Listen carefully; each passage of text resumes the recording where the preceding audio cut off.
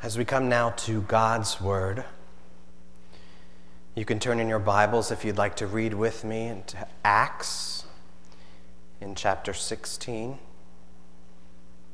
That's the book of Acts, chapter 16.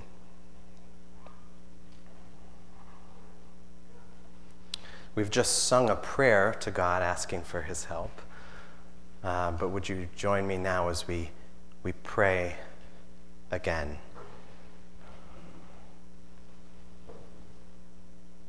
Lord, would you sharpen us? Do not let our hearts grow dull, but help us now to hear and to see what is true. Lord, make us eager after these things. Help us even to sit forward, almost physically, but at least in our spirit, to want the things that you would give us. Guide us now by your Spirit. Open our hearts to see and to believe. We ask all of this in Jesus' name. Amen. I'll read now from the book of Acts in chapter 16. I'll start in verse 11, and we'll read just a handful of verses here. It's Acts chapter 16, beginning in verse 11.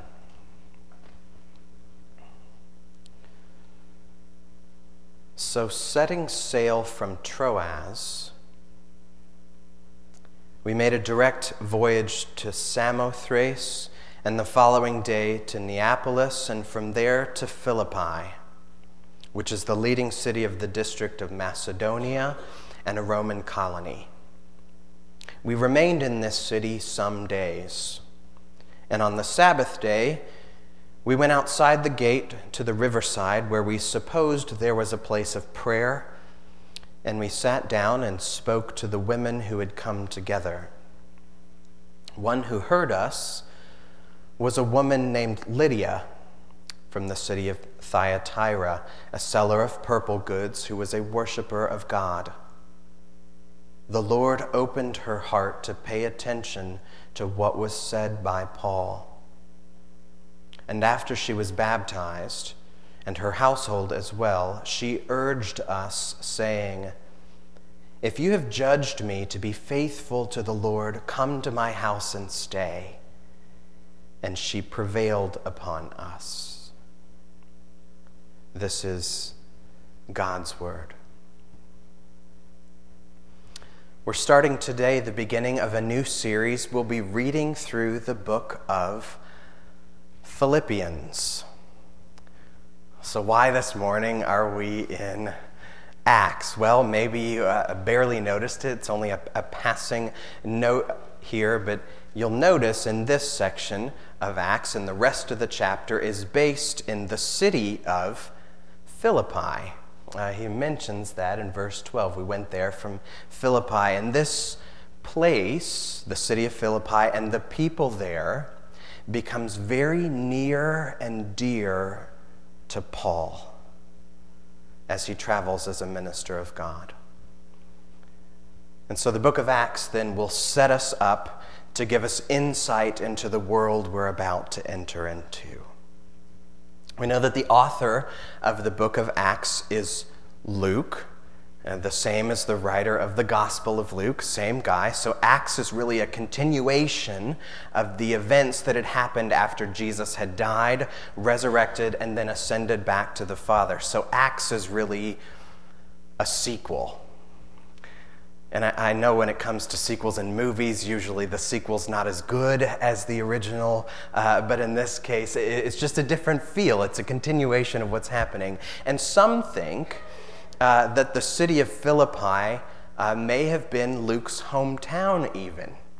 It's at least his adopted hometown. And the reason they think that is because of what happens in verse 11 and what we call the we sections of Acts. So verse 11, so setting sail from Troas, we made a direct voyage. The we there is Paul and Silas and Timothy and Luke. He kind of comes along for the ride in this section. And the we switches to a they in chapter 7, or chapter 17, that Luke was there for part of the journey, but then describes what they did as they left on. He picks up with the we language again in chapter 20 when Paul returns to Philippi. So Luke is with them for at least part of their journey. He seems to be with them in the city of Philippi. So not only had Luke heard about the work of God in the first century church, he saw it. He witnessed God's work, and in a sense, he was even a participation in the work of God this way. So the city of Philippi then is a particularly up-close and personal look at the way that God is working. We see in chapter 16 here as part of what we call Paul's second missionary journey. So after Paul had become a follower of Jesus, he became a traveling missionary, and he took several road trips around the area. The first missionary journey happens in the previous couple chapters, in chapter 13 and 14. And there he takes a smaller circle around the eastern Mediterranean Sea. The reason he does that is to establish and encourage the churches in those cities there. And he eventually takes a full loop and ends up back in Antioch where he began, and he stays there for a while. But then when he's in Antioch at the end of chapter 15, verse 36, it says this: "After some days, Paul said to Barnabas, 'Let's return and visit the brothers in every city where we proclaimed the word of the Lord and see how they are.'" I really like that. In other words, he says, let's go back and just check on them. See how they're doing. How's their mom and them? You know, Paul really cares about these people and these budding churches. So then that's the beginning of what's now his second missionary journey. Somewhere around 50 A.D., Paul packs up and he heads back to these cities that he's visited. And as he's traveling, Paul receives a vision from a man from Macedonia. This occurs in the beginning of chapter 16. And the man in the vision says to Paul, "Come to Macedonia and help us." So he does. And that expands his journey, changes the route he's originally headed on. So this now is the second missionary journey. It's wider. He goes further west now, dipping into Macedonia as the gospel is spreading. Eventually his journeys will take him all the way to Rome. But on this trip, he visits cities that you'll recognize because of the letters that he writes to them. He visits the city of Thessalonica, from which we get the letters to the Thessalonians. He visits the city of Corinth, to which we get the letters of the Corinthians.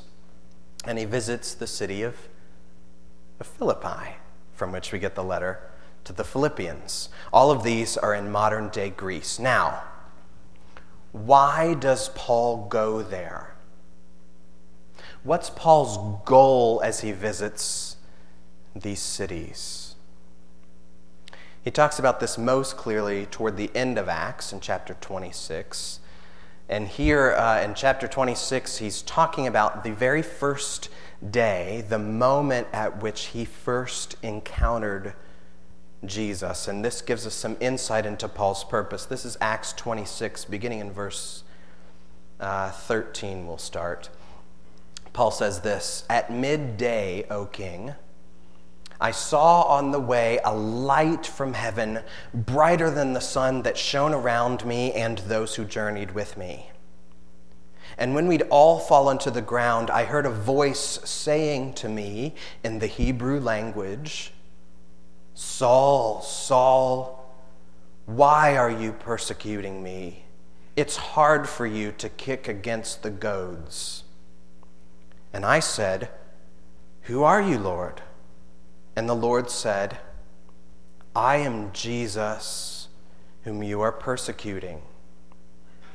But rise, stand on your feet, for I have appeared to you for this purpose, to appoint you as a servant and witness to the things in which you have seen me, and to those in which I will appear to you, delivering you from your people and from the Gentiles to whom I am sending you, to open their eyes so that they may turn from darkness to light and from the power of Satan to God, that they may receive forgiveness of sins and a place among those who are sanctified by faith in me.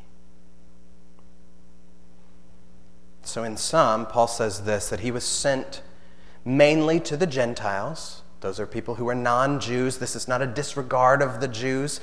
Peter was sent to the Jews, but Paul was sent to the Gentiles. And he says that he's sent to the Gentiles for a few reasons. One, so that they'll repent, that they'll turn from darkness to light or from Satan to God. And that in repenting, they've received forgiveness of sin and be sanctified or shaped in holiness by faith in Jesus. And the way that all of this is going to happen, the source of it, you may have noticed in verse 18, the beginning of all of these things is that their eyes would be opened. He sends them to have their eyes opened. That's the domino that starts the domino rally. 90s reference. Sorry, that's one of the toys I wanted and got once when I was a kid. So now Paul's really hoping and working for this, that their eyes would be open and all these things would happen. And when he gets to Philippi then, he discovers that this is not a very eye-opened city. It's a very well-developed city. If you Google map this, I actually did it to see if you could, and sure enough, you can still see the remains of the city there. And if you click in close enough, you can see very clearly evidence of a large theater that was once in the city. Philippi is about 8 miles inland from the Mediterranean Sea, so it would have been right along a coastal land route and right along a sea route, so it would have been common for trade and well developed in that sense. Philippi, 100 years prior to this, had a war at the Battle of Philippi under Mark Antony. And so after that war was over, a lot of the war veterans, the successful ones, stayed there and started families in this city. And there's even good evidence that there was actually a medical school in the city of Philippi, which is perhaps Luke's connection, that maybe he even learned how to become a doctor in Philippi. At any rate, all of this taken together is part of the reason why Luke describes Philippi as, verse 12, a leading city of the region. It's not the capital city, but it was an important city, a city that's doing well, a thriving city, except when Paul arrives, he sees some things that we would not hope for. Verse 13, he says, on the Sabbath day. So the Sabbath day is the Jewish day of rest and worship. On the Sabbath day, you'd expect Paul to go to the synagogue of the city, the building or the place of worship. But verse 13, on the Sabbath day, we went outside the gate to the riverside. So instead of to the synagogue on what's there Sunday morning, he goes outside the city gate to this spot along the river, to what's called a place of prayer. Here's what's happening here. According to Jewish law and custom, they were required, in order to form a congregation, to have 10 or more men That includes boys 13 years and up. Whether you think they're men or not, it doesn't matter. They considered them men. So they needed at least 10 boys and men, at least 13 years old and older, in order to form a synagogue as a public place of worship. And if that condition was not met in an area, they were to arrange for a regular place of outdoor prayer for the few that were worshipers of God. And that's what we see here. That's what Paul sees when he comes into Philippi. For all of their advancements in trade and technology, there are not even 10 men in this city that know and worship God. In other words, their eyes are largely shut to the things of God. Now, the city is not totally closed. We see seeds or buds of faith in the city. There's a small gathering here of ladies, way to go ladies, who had come to pray and to worship God. And one of these ladies, there's only one that's given a specific name, verse 14, Lydia. I know very little about her, but it says that she's not native to the city. She's originally from Thyatira, which is southeast quite a ways in what's now modern-day Turkey. And in Thyatira, that's probably the place in which she learned her craft, which is to make purple dye. They would do that by crushing up either certain vegetable roots or snails. They make dye differently than we do now, but very organic, I suppose, very artisan. But she would make these purple dyes and sell them, and so she probably would have been a reasonably successful merchant. She learned that in Thyatira. She probably also learned in Thyatira the things of God. That's probably where she became a worshiper of God. We don't know what brought her here to Philippi, but here she is. For some reason, she's moved from where she's originally from now into this region, and we don't know much about her at all after this event. But here she seems to be the leader of this small group of women out of the entire city of Philippi. She seems to be the leader of this gathering for prayer and worship of God. Now, all of this brings us to a particular question about the church of Philippi, which is this: how did this tiny gathering of people become a thriving, faithful, generous congregation, a church of believers that Paul will eventually write the letter to the Philippians to? How did they get from a handful of less than 10 to a large and healthy church? It's not because Paul read a book, 10 Steps to Growing Your Church or whatever else. I'm sure there's plenty of those out there nowadays. That's not the answer. The answer, at least in part, we can never answer all of these things, but the answer in part, I think we see from the source of these things, which shows up in verse 14 at the end. We see this said about Lydia: the Lord opened her heart. The Lord opened her heart.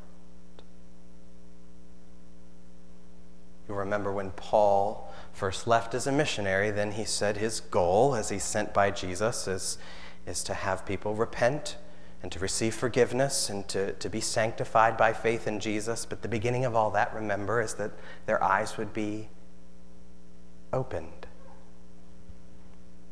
And we see this opening happen in Lydia, and that is the launch pad for the city of Philippi. Nothing can or will happen unless people are opened by God.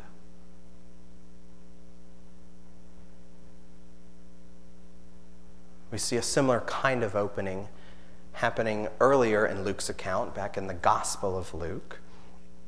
We talked about this some even in Sunday school this morning. We happened to run across it. There's the famous scene with the two disciples that are on the road to Emmaus. This is in Luke 24.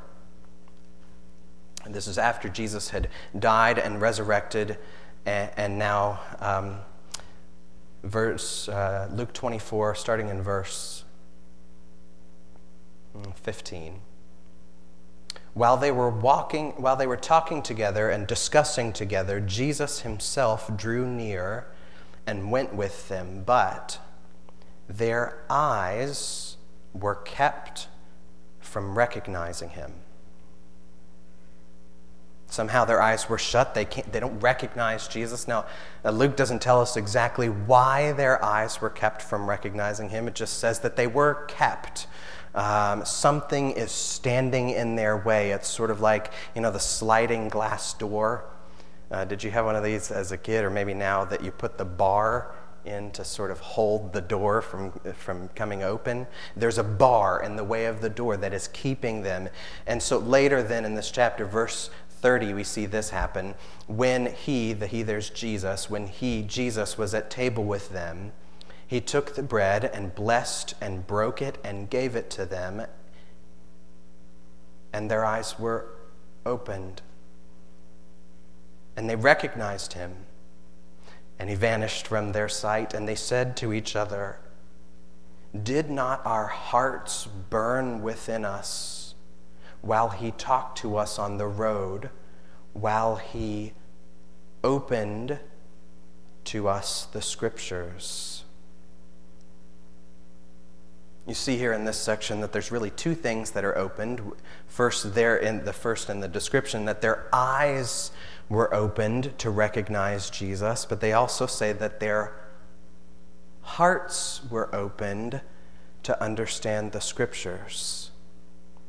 Both of these, by the way, are an act of God. It's God taking the bar away from the sliding glass door. We see a similar sort of thing then happening with Lydia. Luke says in the text, the Lord opened her heart to pay attention to what was said by Paul. So this is not something Paul does. Paul's speaking, that's his part in this, if we can call it that, but he's not the opener. God is the opener. The Lord is the opener here. And you'll notice that it does not say that her ears were open to pay attention to their words, to his words, or it does not say that her mind was open to pay attention to his words, but it says her heart was opened. Now, we tend to think of the heart as the seat of the emotions. That's not specifically what's talked about here. Heart meaning the whole self. The core of her was opened, including her emotions. In other words, her whole self was made willing to listen and draw near to what Paul is saying about God.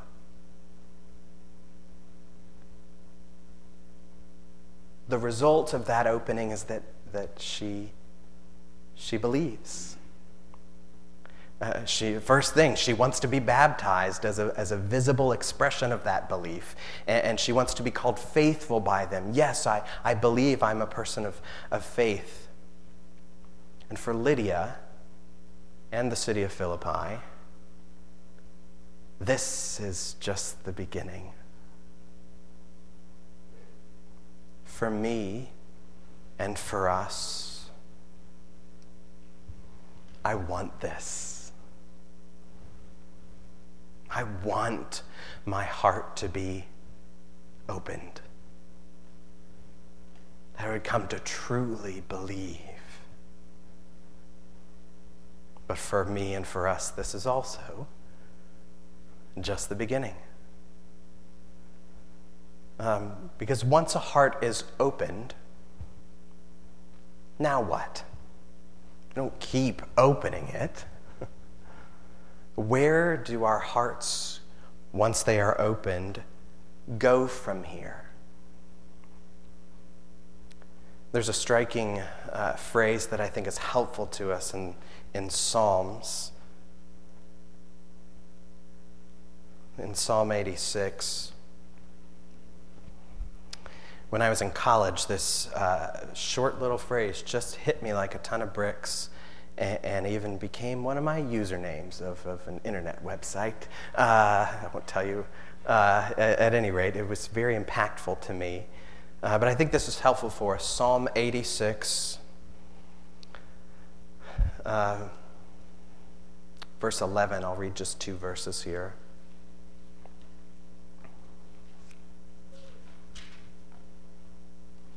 David, the author of the psalm, says this: "Teach me your way, O Lord, that I may walk in your truth. Unite my heart to fear your name. I give thanks to you, O Lord my God, with my whole heart, and I will glorify your name forever." The phrase there in my Bible is translated, "unite my heart." In the NIV, the phrasing that had struck me, it's translated, "give me an undivided heart." That hit me. What does it mean to have a heart that's undivided? Because I want a heart that's open, but I also want a heart undivided, a heart that's united, a heart that is moving in one direction.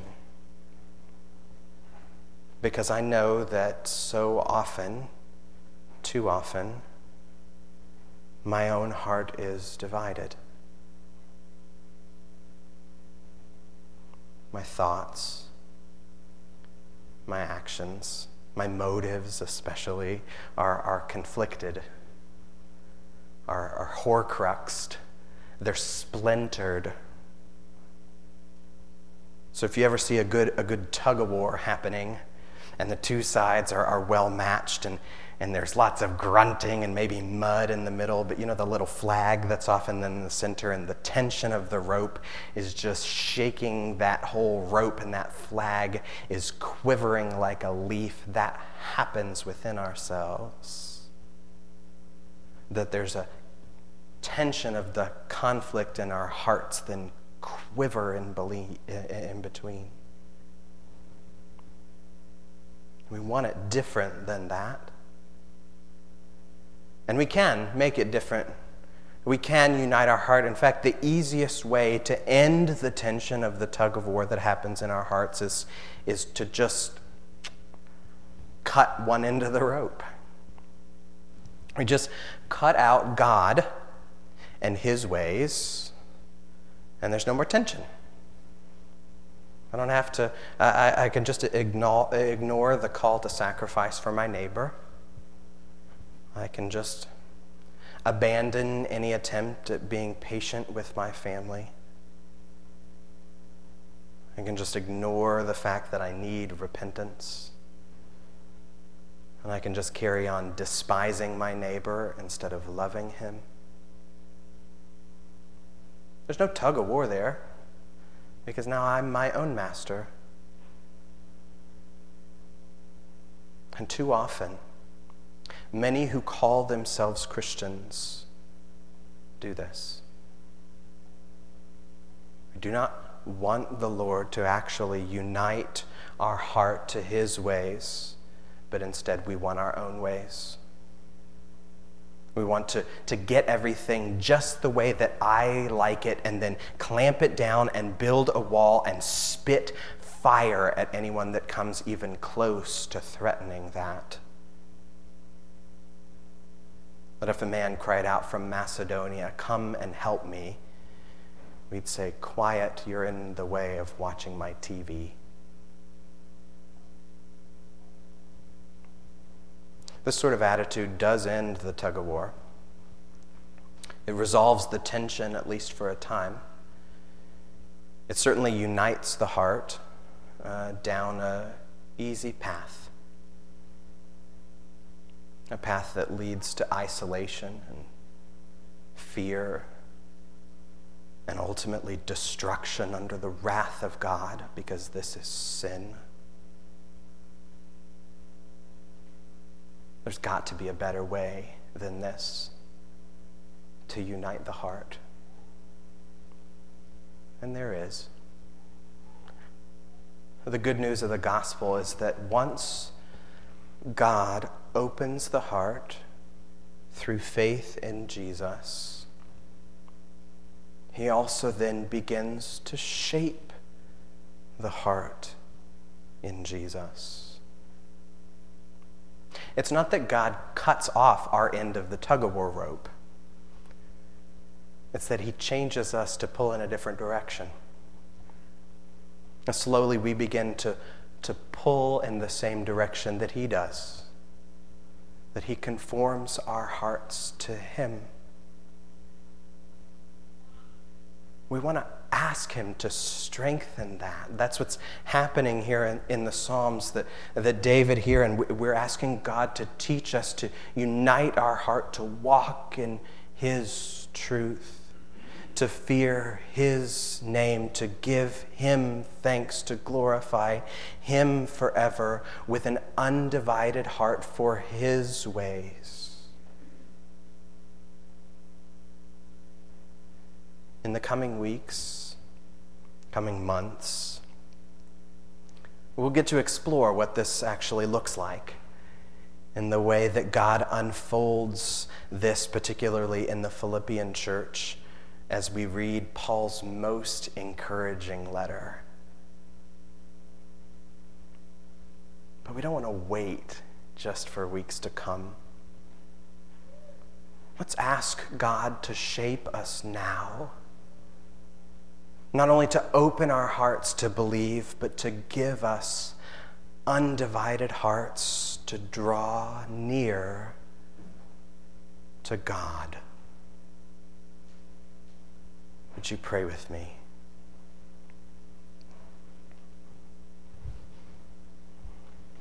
Lord, we do ask for these things. Would you open our hearts because we are closed? And would you give us undivided hearts because, Lord, we are divided on our own. Father, we need your grace and we depend upon you for all of it. Would you conform us to your heart? We ask all of this now in Jesus' name. Amen.